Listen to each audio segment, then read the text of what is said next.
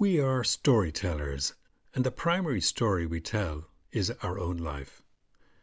How many times a day does that storyline come up for tweaking and polishing? Meeting an old friend, you tell them how you've been and cover off a whole chapter in a few sentences. Your boss sits you down to do an appraisal of the past year. There you are again, embroidering the facts to present them in the best light. You write a little profile for yourself for an online service, perhaps a dating website, and summarize your life with a dramatic flourish to make it more interesting. 7 billion people on the planet and 7 billion life stories, and all are works of fiction, improvisations.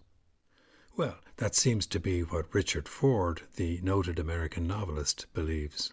In a recent interview, he was asked why none of his characters follows a smooth path through life. He replied that there is no such thing, that we only invent such things later on to put some shape on random events. Seems to me we might want to pause for a second to take that in. There's no such thing as a neat curve of progress through our lives. Well, remember the last time you wrote yourself a resume or a CV. You lick your pencil, start to fill a blank page with a story that begins with your education, leads into your first job and so on. Don't leave any gaps, you tell yourself. Make it obvious that you were on a path that led inevitably to the door of this next job you're applying for. So this job, this vacancy, influences your storyline and magnetically draws it on the shape of a path.